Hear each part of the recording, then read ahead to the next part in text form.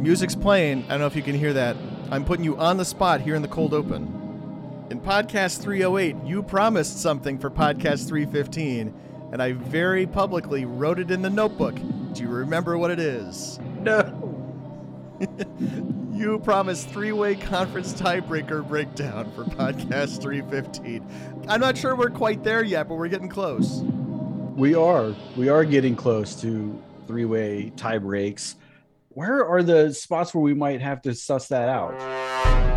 MIAA comes to mind. MIAA, maybe MWC. Yep, MWC seems reasonable. ECFC could be one. Anything can happen in the ECFC. Could happen in the CCIW. Could happen in the CCIW, although, man, we'll see what happens. I mean, if it's going to happen this weekend.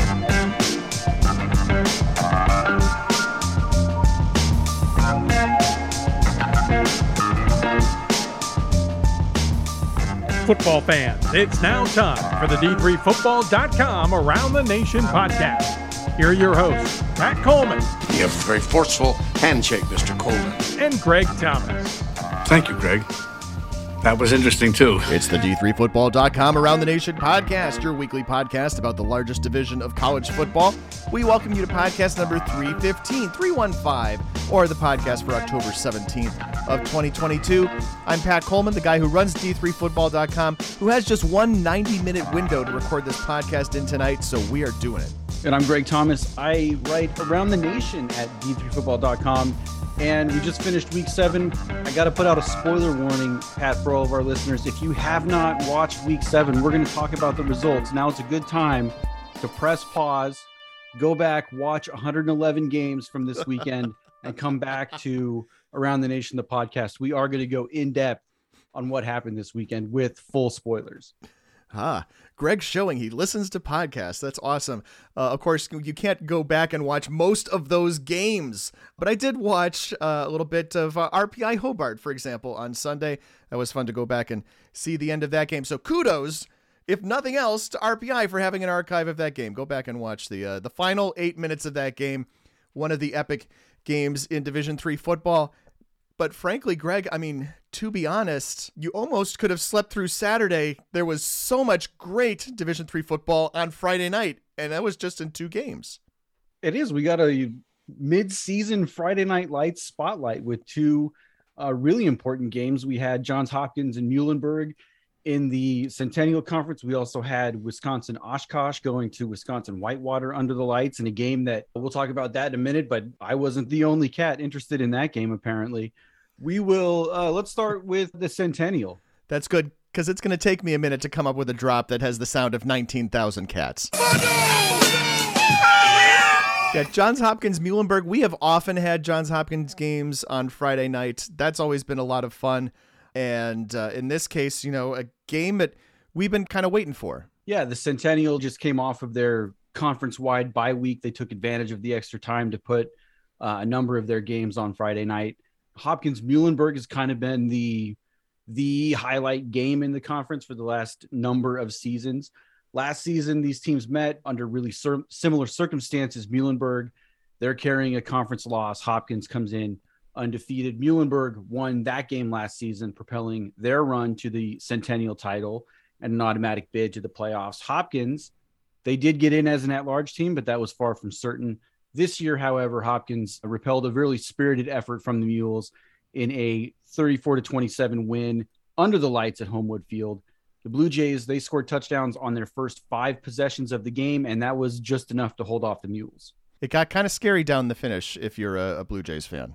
Yeah, Muhlenberg, they're a good team, a good program. They're not going to give up. Their opening drive was dynamite, just right down the field and scored. And then it took them a little while again to get settled in. But they did make it a game in the fourth quarter, and Hopkins had to come up with a big stop in the fourth quarter to secure that game. Now we're looking at what's left in the Centennial now after this game. Hopkins and Susquehanna, they're tied at the top of the conference. They're both 5-0. They're 6-0 overall. Everybody else in the conference has 2 or more losses. So Hopkins and Susquehanna, they're going to play on October 29th, and that game is going to be a de facto Centennial championship game. Right. I mean, Ursinus and Muhlenberg aren't mathematically eliminated, but the number of things that would have to happen for either of those teams to get back in the top in not only the standings, but in the head-to-head tiebreakers. It would take a lot of things, is what I'm saying.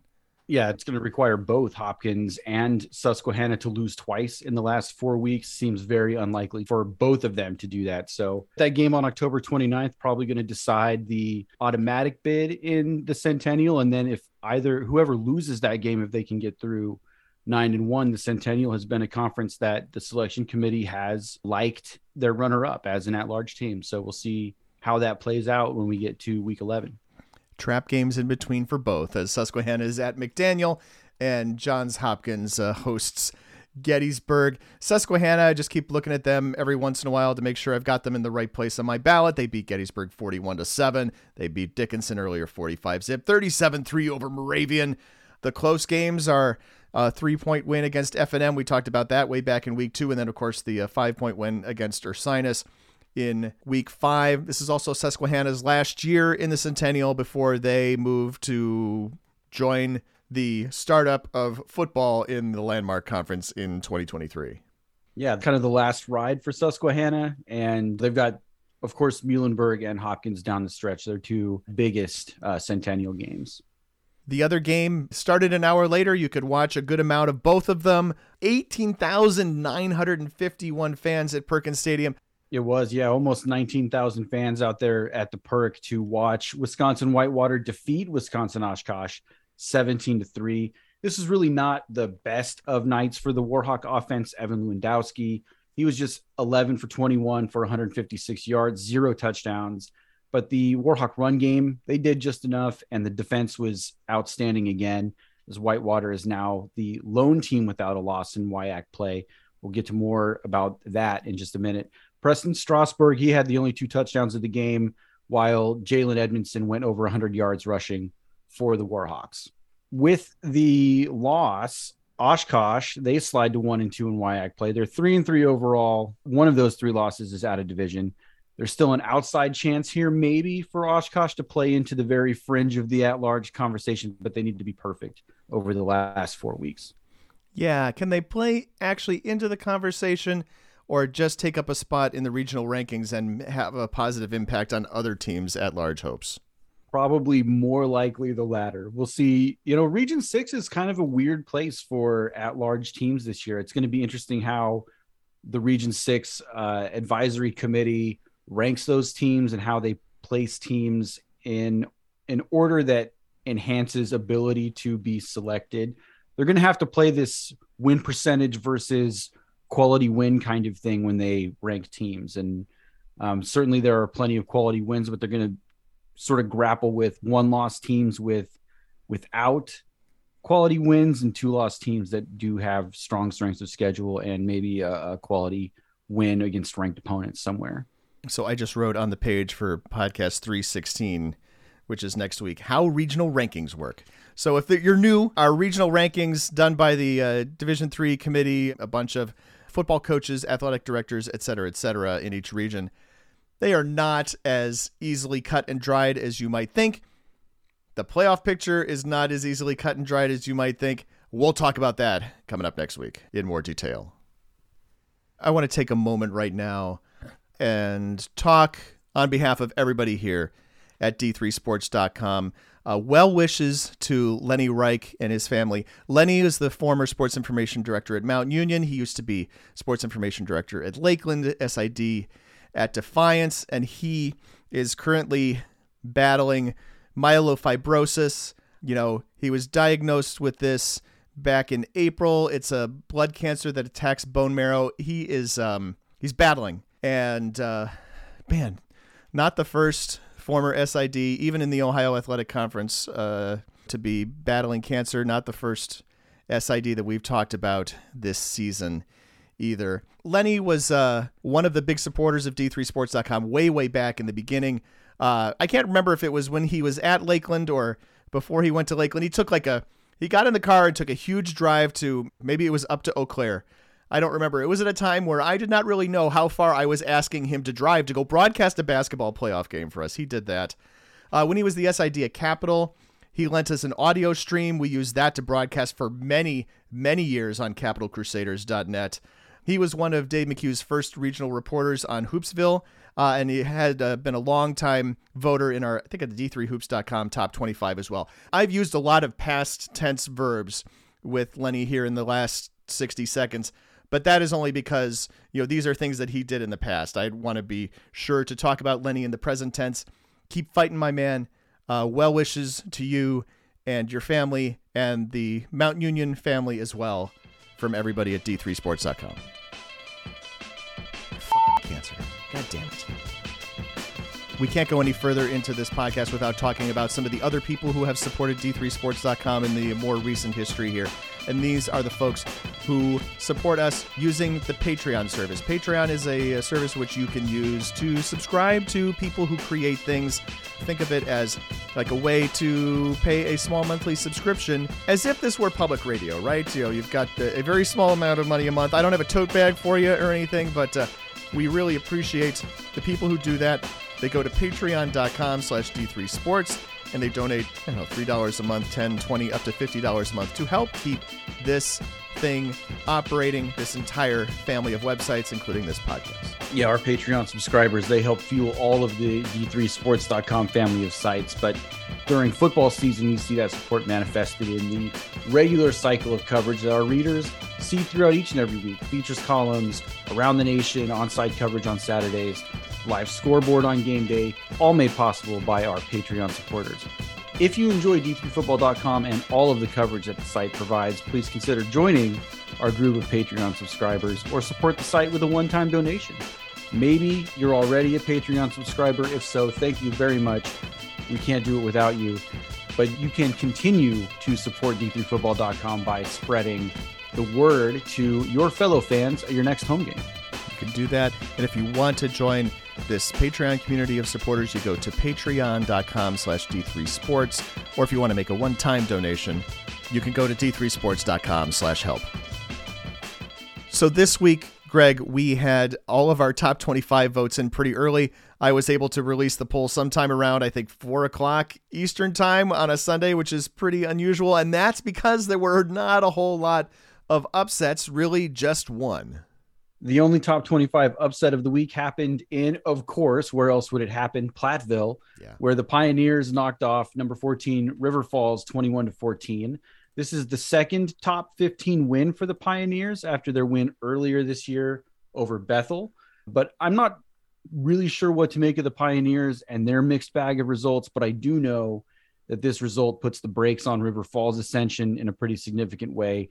The Falcons, they now have 2 losses on the season. With games left against Whitewater and La Crosse, there is no more margin for error for the Falcons. There's no doubt that Caleb Blaha is a tremendous talent at quarterback for River Falls. Blaha threw for 127 yards and ran for 128 yards on 37 carries, but it looks like he's going to need some help if River Falls is going to take that next step up in the WIAC and on into the postseason.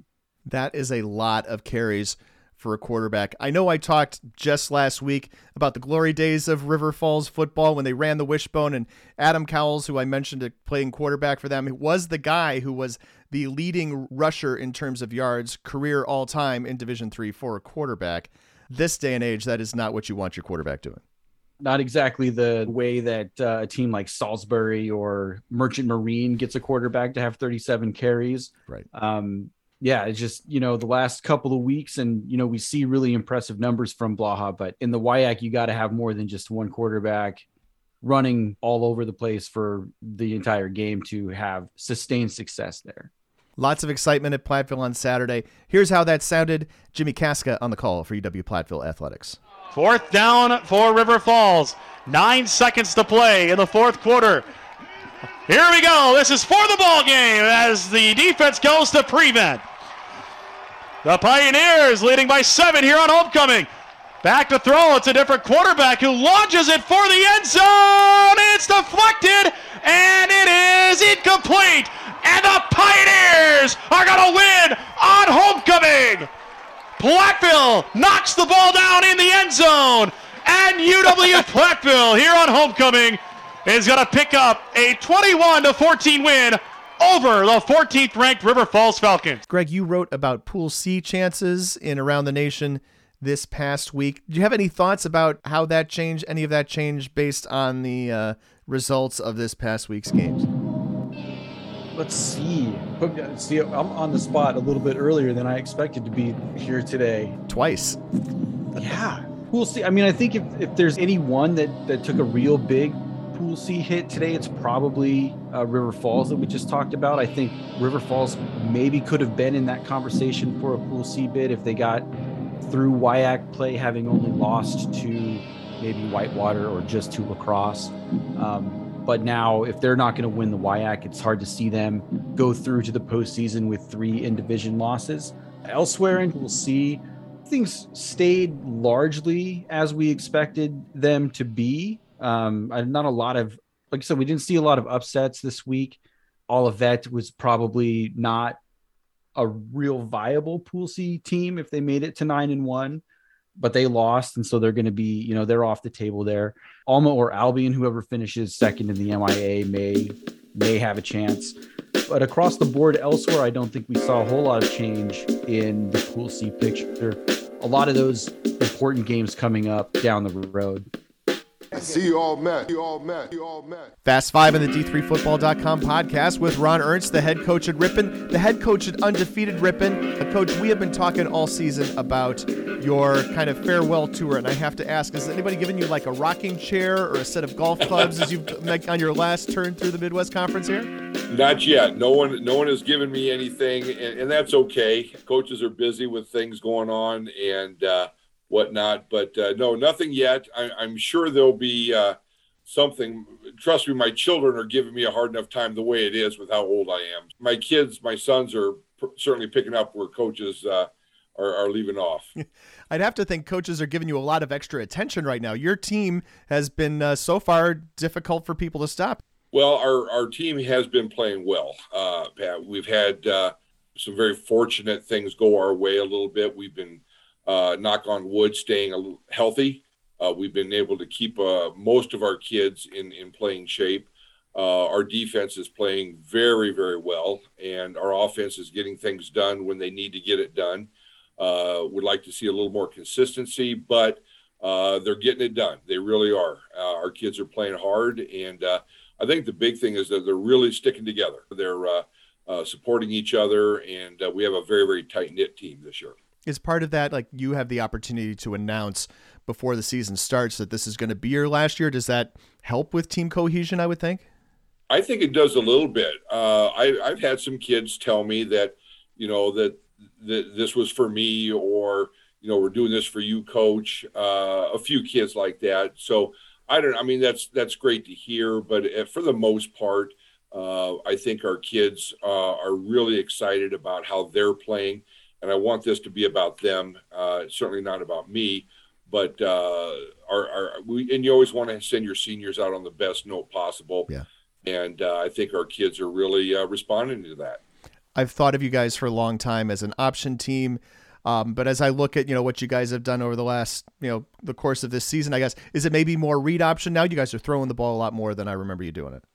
Well, we actually have changed our scheme. I changed the scheme probably about 2.5 years ago. Okay. When we had the COVID year and we were able just to play 3 games in the spring, that was really kind of the first opportunity we had to install the new offense. Really struggled in that spring, but we worked out a lot of the kinks. Last year, we had a pretty good year offensively. This year, we're having a very good year. We went out and recruited some really good kids that fit that kind of style. So, actually the quarterback that we had running the option, we've now moved him to halfback. Third running back, yeah.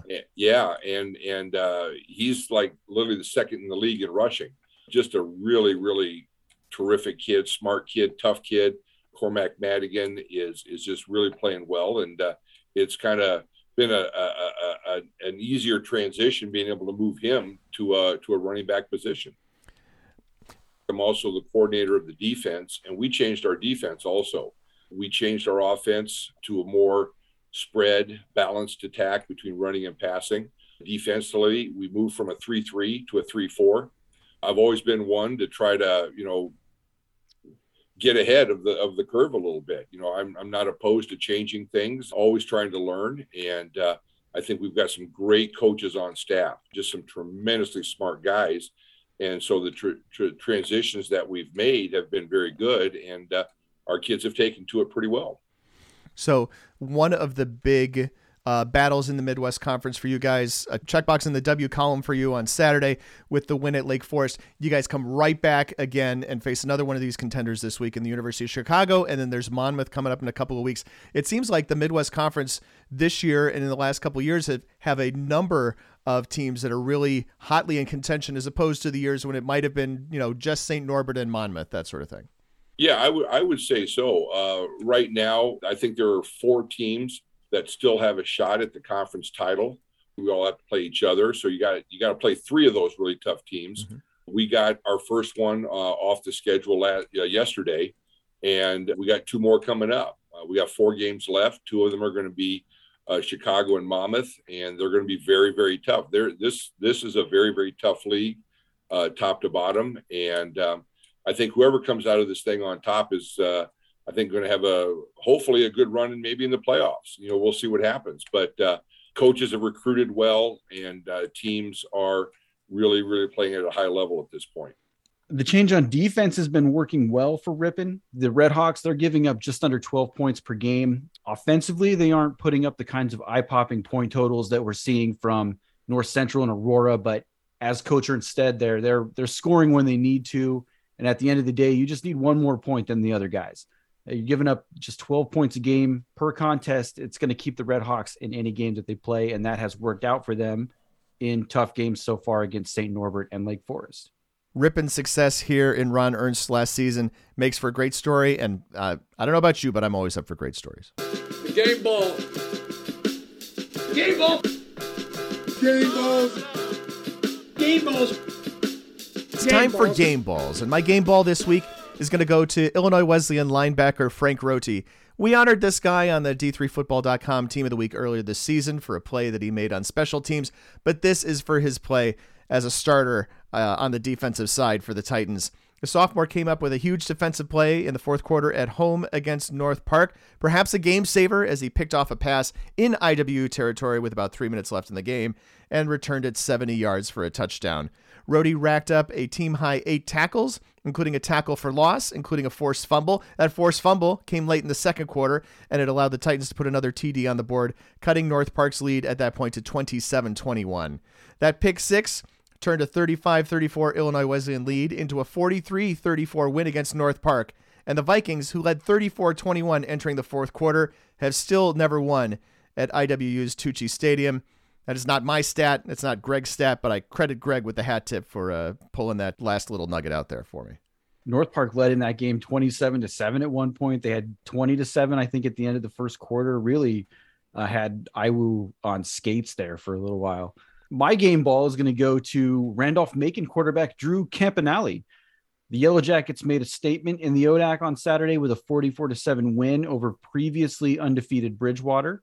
Campanale was a perfect 17 of 17 for 256 yards and 3 touchdowns in the win.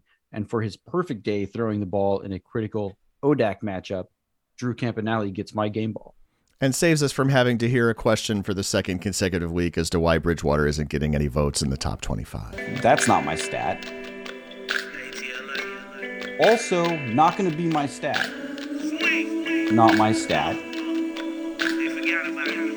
But that may be the most incredible stat. In fact, 19 teams are either 6-0 or 7-0. And of that list, I'd guess Alma is the team we've probably talked about the least on this podcast. But the Scots got to that 6-0 mark on Saturday by beating Hope 28-26, beating the Dutchmen for the first time since 2015. Greg might say that's not my stat. I don't think it's his stat either. But to say it's been a long time since Alma was 6-0 is putting it mildly. In 1999, Alma started 5-0 and then played Hope. And, well, it wasn't pretty. Hope won that game 62-7. In fact, it's the first time since 1994 that Alma started off 6-0. That and the number of PDF files I had to go through to find this information is my stat. Alma started that season 7-0 before losing 26-0 at home to Albion and finishing 8-1 on the season. Ooh, I think it was a national champion Albion that season, was it not? There you go. Right. They played that game in front of 6,207 fans at Alma back in, I guess that would be November or so of 1994. Wow. This week, North Central ran for 597 yards against Milliken, which is a program record and is also not going to be my stat. Ethan Greenfield rushed 15 times for 174 yards for an 11.6 yards per carry average, which is also not my stat. Ethan Greenfield, by the way, is now averaging 8.7 yards per carry for the season, which is crazy and is also not my stat. North Central had two other players in this game with at least 8 carries, Joe Sacco and Darius Bird, that also rushed for over 11 yards per carry. North Central having 3 players average over 11 yards per carry is my stat of the week. It's time to go region by region through these 6 regions of NCAA Division III football. The NCAA gave these regions numbers instead of names, so we're stuck with numbers. And our first question for the week is, rather than who's getting it done in the Northeast, who's getting it done in the 1? I'm a real wild one. And for me, who's getting it done in the 1 is the Bantams of Trinity College. That's in Hartford, Connecticut. Jeff Devaney's Bantams got it done on Saturday after coughing up a 21-0 lead. Trinity was up by that margin late in the third quarter before Middlebury came charging back, scoring 3 consecutive touchdowns to tie it up. But Trinity got the ball back after the Panthers scored that third touchdown with 3:15 to play and went 75 yards in 10 plays for the winning score. That included quarterback Spencer Fetter converting a 3rd and 20 and a 3rd and 9 as he threw for 81 yards on that 75-yard drive before running back Colin McCabe ran it in from 3 yards out for the winning touchdown with 1:08 left. Trinity is 5-0, but the NESCAC, the New England Small College Athletic Conference, that's that conference in New England which a bunch of presidents who think they are too high and mighty to participate in something as basic as the D3 football playoffs. So even if Trinity goes 9-0, they're done after the regular season ends. And that is, for you people who are new to the podcast or new to Division III, those are all the basics about the NESCAC right there in about a 32-second clip. It's a big win for Trinity. Gordon Mann is excited. I also have to credit Gordon Mann for my my Region 1 nugget this week, as Alvernia got it done in the 1 this week with a 19-16 win over Widener. Sophomore defensive back Mark Kaufman had 2 interceptions. One is a pick 6 to give the Golden Wolves a 13-0 lead in the first half. And the second interception was an interception at the goal line with 28 seconds left to preserve the win. That win snaps a 15-game MAC losing streak for Alvernia, dating back to October 12, 2019. You have to credit Gordon for that stat. I have to credit Gordon Mann for lots of things, including running more than half of D3Hoops.com between now and the end of December. That's generally how it works. If you are a D3 Hoops fan listening to this, please know that we are working on those preseason top 25 polls, the SIDs at about 55 schools for men's basketball, and I'm not sure how many for women's basketball, are sending us information, which we are supposed to have by the end of the day Tuesday. Don't forget, end of the day Tuesday.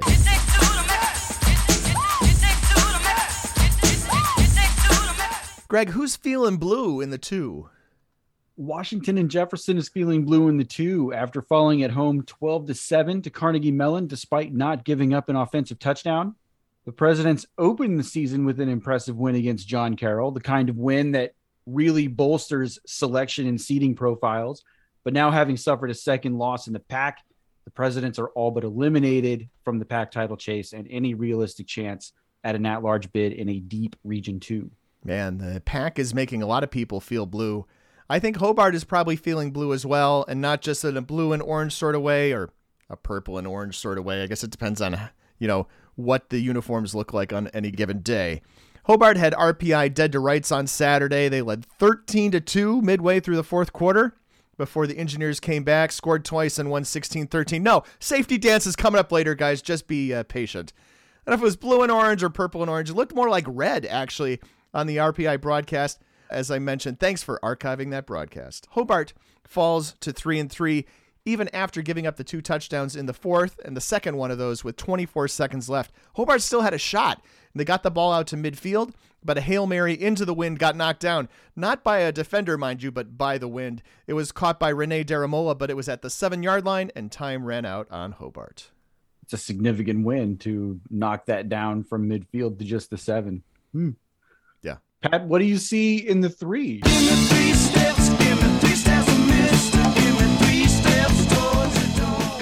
What I see in the 3 is, well, you mentioned Randolph-Macon earlier. Those guys, huge day against Bridgewater. I'm going to give some quick recognition to the Yellow Jackets' big arch rival and say congratulations to Hampton-Sydney head coach Marty Favret, who tied the school record for most career coaching victories on Saturday when the Tigers defeated Averett 37-26. Favret now has a career mark of 143-84, matching Jay Stokely Fulton, who went 143-99-5 over 25 seasons spanning 60s, 70s, and early 80s. So that's the guy the field is named after. It's always good to match the guy who has the field named after him. We talk a bit about Conference Unbeaten's Randolph-Macon and WNL, and we talked about Bridgewater. We talked about Shenandoah. They're each 2-1 in the ODAC, but Hampton-Sydney's 2-1 in the ODAC as well, and they can still make some noise. And the fact that Marty Favret has been at Hampton-Sydney for 23 years, but was not there when we started this website, these are the things that make me feel old, Greg. What I see in the 3 is another game involving the SAA ending with a blocked PAT in overtime. Trinity's Mac Douglas had the big PAT block in the Tigers' Week 2 win over Wheaton. This week, it was Barry's Elohim Hull who got a hand on center's would-be game-trying.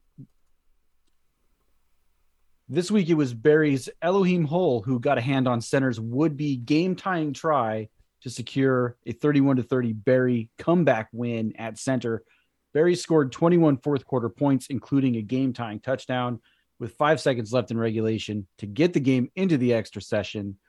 Not the last crazy finish I think we're going to talk about today. No, probably not. Here's what that blocked extra point in overtime sounded like from the Center Athletics broadcast. To kick is Taggy. Good snap, good hold, and it is blocked. No good. Barry wins by a final score of 31-30 as the kick is no good, and the Vikings storm back from 14 points down and pick up the win here. Not archived, mind you. Recorded in real time. We're doing it live. That's what the 4x4's for, son. That's what the 4x4's for. Greg, what's the score in the 4? The scores in the HCAC have been largely lopsided since league play began. I don't know if this has happened on purpose or if it's just a wild coincidence, but you can kind of draw a line between the top 4 teams in the Heartland. It's Mount St. Joseph, Franklin, Rose-Hulman, and Hanover, and the bottom 4, Defiance, Anderson, Manchester, and Bluffton. So far, the top 4 in the league are 3-0. The bottom 4 are 0-3. And finally, this week, in the 4th week of conference play, the undefeated teams are going to start to square off against each other in a pair of games that are going to start to clarify the race for the Heartland's automatic bid. Sing a song about the Heartland. You know, when I think about the score in the 4 this week, I immediately think about the one that Kenyon did not get at the end of the game on Saturday. You remember probably last week in this very space, I believe, we talked about Kenyon rallying from 15 points down in the 4th quarter to beat Oberlin, and the Owls nearly did that even better before things fell off the rails on Saturday. This was after Worcester went up 35-7 midway through the 2nd quarter. Kenyon scored 4 consecutive touchdowns over the next 22 minutes of game action to tie it up at 35. And there's no cheap drives among them. There's no, picking up a loose ball on the 16-yard line. Kenyon went 75, 59, 70, and 72 yards for those 4 touchdowns. Worcester got back on the board, however, with 5:26 left as Mateo Renteria threw his 5th touchdown pass of the game, and the Scots retook the lead at 42-35. Ryan O'Leary and company eventually got the ball back with just over a minute left, and O'Leary hit on a number of big pass plays to get down to the 27-yard line, where he saw Zachary Kim in the front left corner of the end zone for really a quite impressive touchdown catch with 17 seconds left. Kenyon lines up to go for the 2-point conversion and the win, but they don't get the snap off in time, resulting in a delay of game. And on top of that, there's an unsportsmanlike conduct call against Kenyon as well. So that pushes this snap back to the 23-yard line. Obviously, 2-point conversion going for the win is off the table at that point. It results in a 40-yard extra point attempt, which has the distance and is wide left. Heartbreaking ending to a classic comeback, and the score in the 4 was Worcester 42, Kenyon 41. Yeah, there was another unsportsmanlike conduct foul on Kenyon after the missed PAT, and then one more on Worcester's final snap as they're trying to kneel the game out. It's an emotional game, especially in a game with those kinds of huge swings, but man, the Owls kind of lost control there a little bit. Who's trying to survive in the 5? Ooh, indeed. Mambo number 5. Who's trying to survive in the 5? I'm going to point out the University of Dubuque, which survived at Co mainly to a little mambo number 5. Maybe not.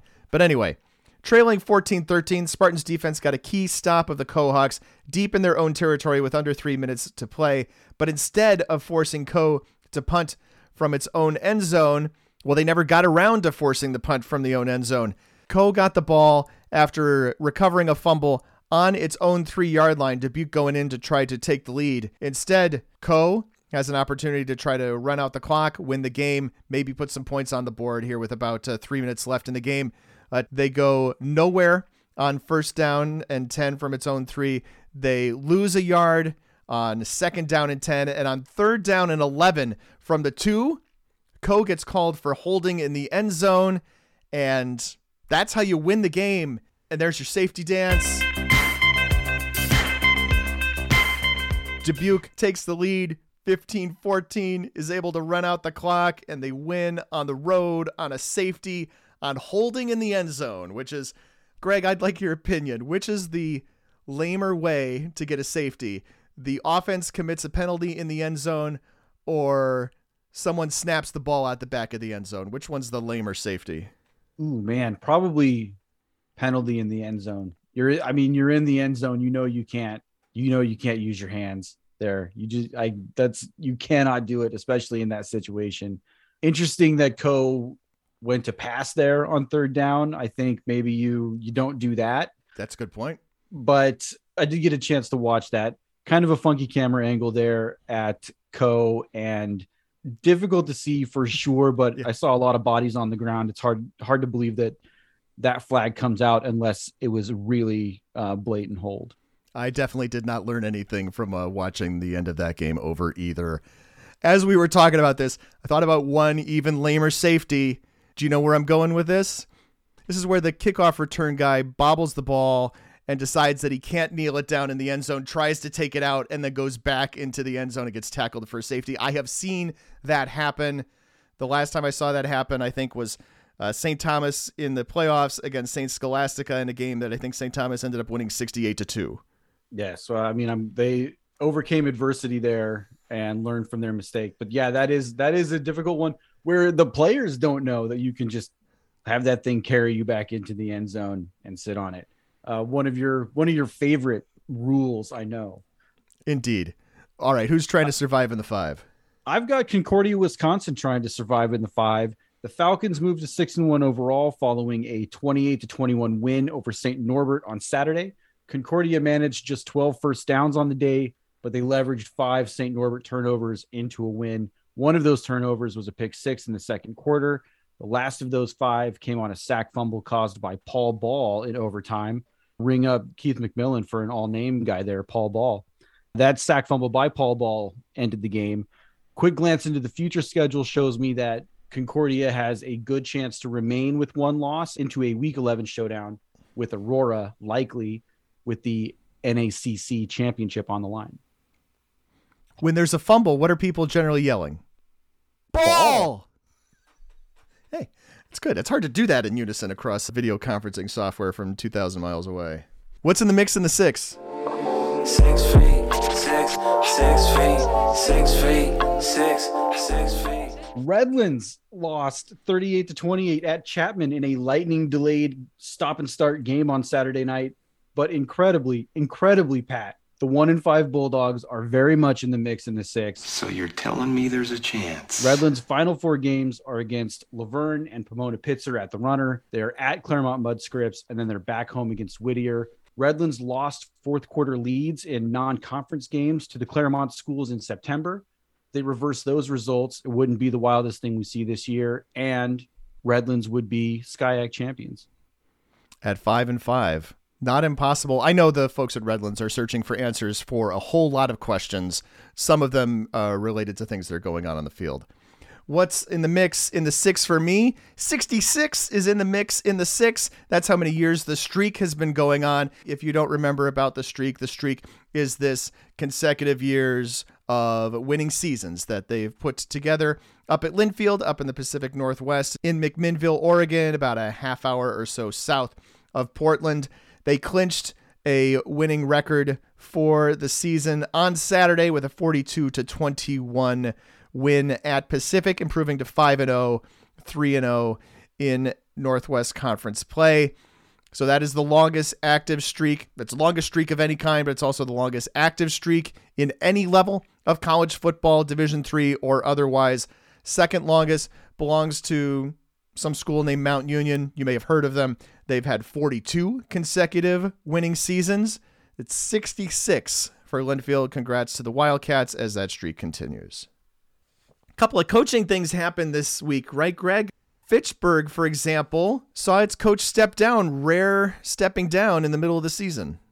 Yeah, you don't see the mid-season resignation or the mid-season coaching change very much in Division III. I think it's an economies of scale kind of thing where priorities are a little bit different at Division III institutions than maybe you see in Division I and the Power Five and the FBS and that sort of thing. So kind of surprising to see coaching move news here in the middle of the season and getting the coaching carousel page fired up, maybe a few weeks earlier than we thought. So Scott Sperone steps down as head coach. They had lost 5 of the 6 games this season. They'd lost to Bridgewater State 82-0 and at Framingham 47-0 before he resigned. And then Mark Sullivan, the offensive coordinator, took over as head coach, and promptly they lost again 42-7 to Plymouth State. So a bit of a struggle right now at Fitchburg.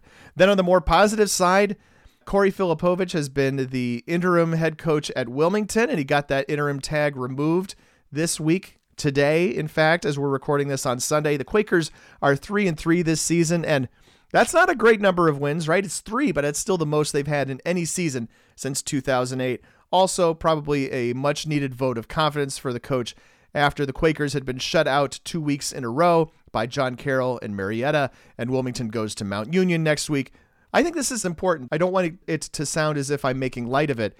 You know, you're a guy who's started off 3-1, and then you get blanked twice in a row and you're going to Mount Union. You may be thinking not so sure as to what your long-term prospects are at Wilmington, but I think this is good to solidify that, yeah, this is the guy going forward, and he's got that security for a little while.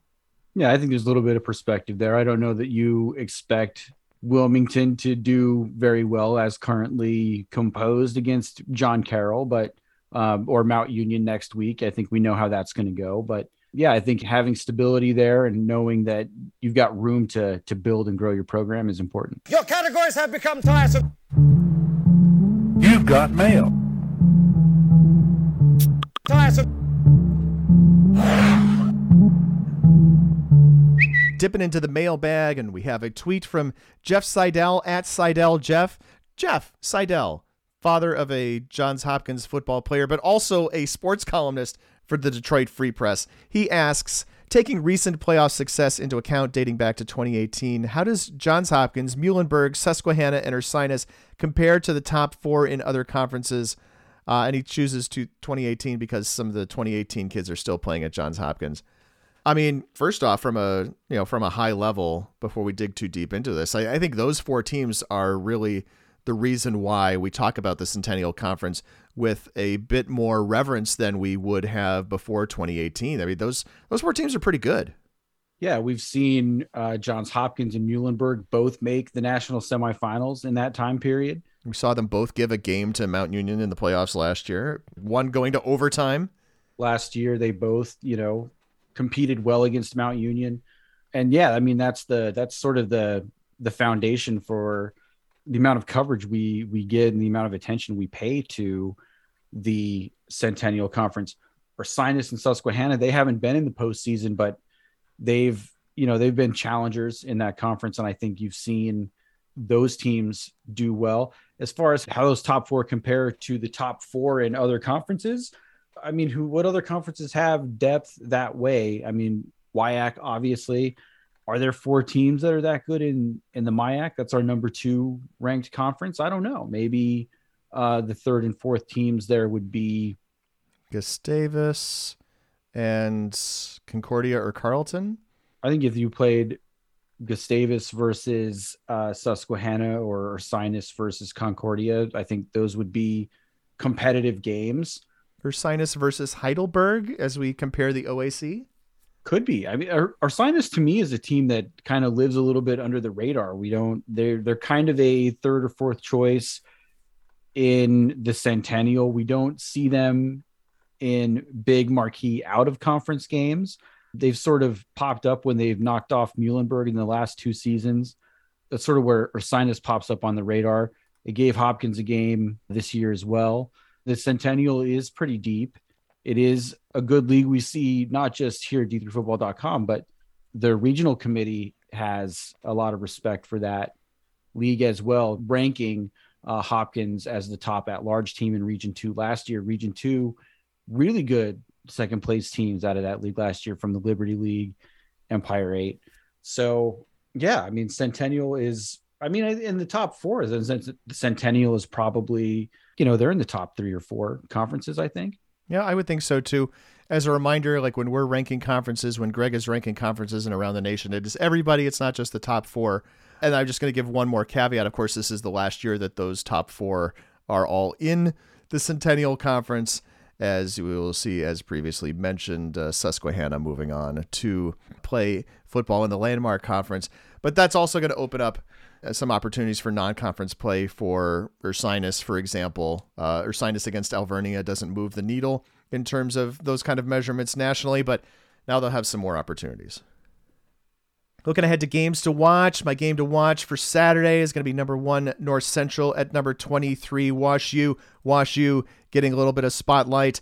A question that we did not answer on this podcast, but came in nonetheless. Read, longtime listener, first-time caller. This is from Bob Quillman, IWHoops.com. My question, will Wash U play a competitive game versus North Central on Saturday in St. Louis? He says, I say they absolutely will. I'll hang up and listen. I appreciate listening. That's good. I would be impressed if that were a game to watch. I definitely will be spending some time watching that. North Central has had a bit of an easy run of it, is able to get a lot of guys some reps and a lot of guys some rest over the course of the last couple of weeks by obliterating Carroll, obliterating Milliken. Wash U took a little bit of a challenge from Augustana and then ended up winning going away 49-28. I think this is the game to watch primarily because of all those Pool C implications. We talked just a few minutes ago about whether there might be a 3-way tie in the CCIW, and that basically requires Wash U to win this game. We're not a big fan of having to go to 3-way tiebreakers because there's no good 3-way tiebreaker in football when everybody only plays each other once. If you're all tied with one loss at the top of the conference, every single conference tiebreaker sucks. But that's the game that I'm going to be watching on Saturday. Yeah, I think the first, 10 or 15 minutes of that game are the key. If you can keep North Central from running away from you in the first quarter, maybe you've got a chance. Nobody has been able to do that so far. They come out immediately and Ethan Greenfield runs and steamrolls you to the end zone, and then you're chasing 20 points before you blink. That guy is a beast. He is very good at football. Staying on theme, my game to watch next week is Chicago at Ripon. The Red Hawks, they're 6-0 for the first time since 1995 by my quick and dirty research. Ron Ernst's 5th season as head coach at Ripon. Having dispatched the defending champion Foresters this week, Ripon is a story well worth following for as long as this magic carpet ride goes. Chicago, they're going to pose a big challenge, of course, with Nicholas D'Ambrose leading a solid Maroon Russian game. In addition to tuning in to see if Ripon can keep finding ways to win for Coach Ernst, this result is going to have a big impact on how the Midwest Conference shakes out. I probably should have mentioned this earlier, but I'm just disappointed that there's not a lot of going away presents from opposing coaches for Ron Ernst. You are not getting the idea of what the farewell tour is all about, people. Otherwise, games to keep an eye on this week. Whitewater at Platteville. You've got Gustavus going to St. John's. Barry is at Trinity of Texas. Pacific Lutheran at Linfield. Cortland at Utica. That's the Cortica Jug game for those of you who can't spell Cortica correctly. Wilkes is at Delaware Valley. Randolph-Macon at Shenandoah. Stout at Oshkosh. Albion at Trine. Crown at Finlandia. We're keeping an eye on that game. Merchant Marine at Catholic. Chicago at Ripon, previously mentioned, and some other games that we'll talk about in just a bit. I have seen so many people spell Cortica Jug, Cortica. And if it was Cortland versus Utica, then it would be the Cortica Jug. But it's not. It's the Cortica Jug. Anyway, that was not my on the spot. It wasn't my stat. And my on the spot for you, Greg, is a game I'm going to call HCAC Playback. Okay. I don't know if you're aware, or maybe if you skipped listening to what's the score in the four. The Heartland has 4 3-0 teams. And this week, they all play each other. This may be news, again, if you skipped a couple minutes of the podcast. Franklin is at Rose-Hulman. Mount St. Joe is at Hanover. And Greg, my question to you is which 2 teams will be tied for first when the week is over? So we're looking at, first I'm going to go to Franklin and Rose-Hulman. Franklin, they sort of found all of these teams really struggled in the non-conference portion of the season. Both Franklin and Rose-Hulman have found their groove a little bit. I am going to pick the homestanding Rose-Hulman Fighting Engineers to defeat the Franklin Grizzlies. All right. Rose-Hulman over Franklin. And Mount St. Joseph at Hanover. I like too much what's going on with Josh Taylor and Cornell Beecham Jr. Give me Mount St. Joseph to go down to Hanover and win that game. We're really just kind of across the river. Hanover's not too far from Cincinnati. And so here's the playback portion of this game. The HCAC has 4 3-0 teams, so what else must they have, right? They have 4 0-3 teams. So Bluffton is at Manchester, Anderson is at Defiance, and what I would like you to tell me is which of those 2 teams will be picking up the first conference win this weekend. All right, so Bluffton at Manchester. I'm going to go with Manchester at home to beat the Bluffton Beavers. Nice looking, relatively new stadium with a nice big new scoreboard. Absolutely. And then in the final HCAC game of the weekend, I'm going to go with I'm going to go upset here. Defiance, probably home dogs against Anderson. I'm going to go with Defiance to pick up a win over Anderson. You said you were picking upset here, and then I looked back down at my page, and I couldn't determine who was supposed to be favored in that game, so I'm glad you clarified. So we've got Manchester over Bluffton and Defiance over Anderson as in HCAC playback, Greg has picked the entire HCAC slate for Week 8. That's great. All right, Pat, this week in your On the Spot, I am going to have you play a game called West We Can. All right. And what I want you to do, Pat, is I want you to tell me how many Wesleyans are going to win this week. There are 5 Wesleyans playing on Saturday. You've got Wesleyan Prime or Wesleyan Connecticut at Bowdoin. You've got DePauw at Ohio Wesleyan. We've got North Carolina Wesleyan at Maryville. We've got Carthage at Illinois Wesleyan. And we've got Buena Vista at Nebraska Wesleyan. Listen, I know there are people out there who know the difference between which Wesleyans are supposed to be pronounced with the unvoiced S, the S sound, and which ones are supposed to be pronounced with the voiced S, the Z sound. I don't know which ones are which. You have to get me a pronunciation 101 on that, but I can pronounce Buena Vista. Buena Vista! Looking like interesting week for the group called Wesleyans. Of those 5, I am just going to take 2. I'm going to take Wesleyan Prime, Wesleyan Connecticut, the Fighting Bill Belichick's up on the road at Bowdoin, and I'm going to take Illinois Wesleyan to win at home against Carthage, but I see Buena Vista winning on the road against what I think is its arch rival. These are the 2 westernmost teams in the ARC at Nebraska Wesleyan. I definitely see Maryville over the battling Bishops of North Carolina Wesleyan, and I see DePauw over Ohio Wesleyan. So I'm taking 2 out of 5 Wesleyans to win in Week 8. And spot checking our On the Spot last week in this space, I challenged Greg to pick which newbie program in Division III would get closer to winning in Week 7, whether that was Hilbert against fellow young college football program Lincoln of California, or Keystone, which was traveling to Anna Maria. I thought this would be more of a challenge. I thought it would be close. It really was not. Hilbert played in prime time on Friday night, but really was not ready for prime time, losing to Lincoln 70-0, while Keystone actually won up at Anna Maria, breaking a 16-game losing streak to start their Division III football career. That is not all that unusual We used to talk about the 4-year trajectory for a brand new program, and often that started with an 0-10 or a couple of 1-9s, and then you might have a 6-4 and possibly a 7-3 when all those guys are seniors. So congratulations to Greg, who got that right, and to Keystone also for maybe more importantly winning that game. Yeah, congratulations to Keystone getting a big win on the road in ECFC play. They've been scoring some more points, a lot more offense out of that team this year, and so it seemed like a matter of time before they were going to get that first win. Totally randomly, but I'm going to be seeing that team play in Week 10 at home against SUNY Maritime. Breaking news. Last week in this space, I asked Pat to pick which Mount would win by a larger margin, Mount Union or Mount St. Joseph.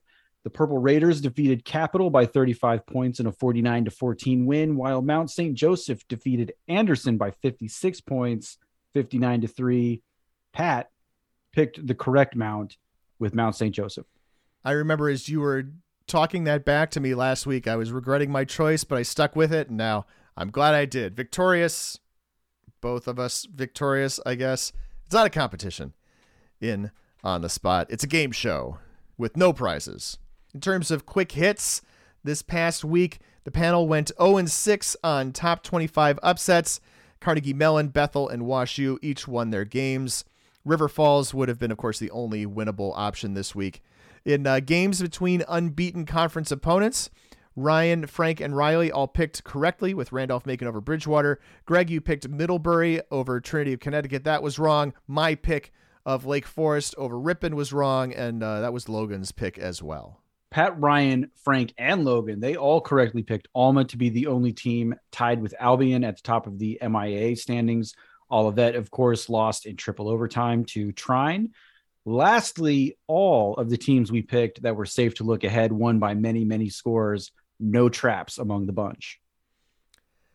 Before we go, that game, pretty epic, right? When it got down to the 2-point conversion contest in the third overtime, a lot of fun to watch. A lot of fun to watch the Olivet broadcasters realize what was actually happening at that point as well. Yeah, first time in overtime for that crew for a while, maybe. A little shaky on the order of operations there in overtime, but exciting game all the way down, and triple overtime. Maybe is that our first triple overtime this season? I don't think so, but there haven't been very many of them. And this was Around the Nation podcast number 315, season 16, episode 15, released on October 17th of 2022. Thanks for listening, and keep an eye out for our continuing coverage throughout this week. You can support production of this podcast and the D3Sports.com family of websites in general by visiting patreon.com/D3Sports. But even if you can't afford to support us financially, you can help us out by telling a friend, a classmate, a fellow alum, someone at your tailgate about the show. Also, you can rate and review us in the various places where people rate and review podcasts. You can reach us to talk more about Division III football on Twitter. That's using the D3FB hashtag. I'm at D3Football. Greg is at Wally Wabash. We have a message board devoted to Division III sports. Did you know? Join the conversation by registering to post at d3boards.com. Also, you can follow d3football.com on Facebook. The executive producer of this here Around the Nation podcast is Pat Coleman. Production assistance provided by Dave McHugh. Thanks to our guest, Ron Ernst. Our theme music is Powered 2 by DJ Mentos. We use more of his tracks as well. You can find them at djmentos.com as well as on Spotify. Thanks to the podcast co-founder Keith McMillan, and thanks to Greg Thomas, our co-host. My co-host, the co-host, the other guy doing the podcast. Did I catch a This Here podcast in that? I did say This Here podcast. We get down to the boilerplate, and I'm just looking for some way to spice stuff up. Mix it up a little bit. Nice to be back in the home studio this week. Last week, time was all weird. We recorded it on Saturday night. I thought I did some very deft editing to get around the fact that we didn't know what the top 25 was at the time. Greg didn't even know who was on his ballot yet. Some of those things ended up on the cutting room floor. Sometimes we only have a 90-minute span in which to record the podcast, and sometimes that span ain't even on Sunday. I think the director's cut takes even longer to edit, I'm going to be honest. I really want it to be as tight as possible. I want to eliminate as many uhs, as many tongue clicks, as many ums, as many repeated words, as many you knows. The tool that I use is really helpful in that regard. but it still just takes time to go through the entire rundown. I'll give you props for getting through Game Ball and Frank Rohde and not mixing Frank Rohde up with Frank Rossi. I read that in the rundown. That's how I read it. I'm like, why are we giving a Game Ball to Frank Rossi? I mean, he did put a lot of miles on this weekend. I saw tweets and highlights from 3 separate games from that guy this weekend. No grass growing underneath the mayor's feet. There'll be a time to look at all this stuff and to reflect, but now's not the time.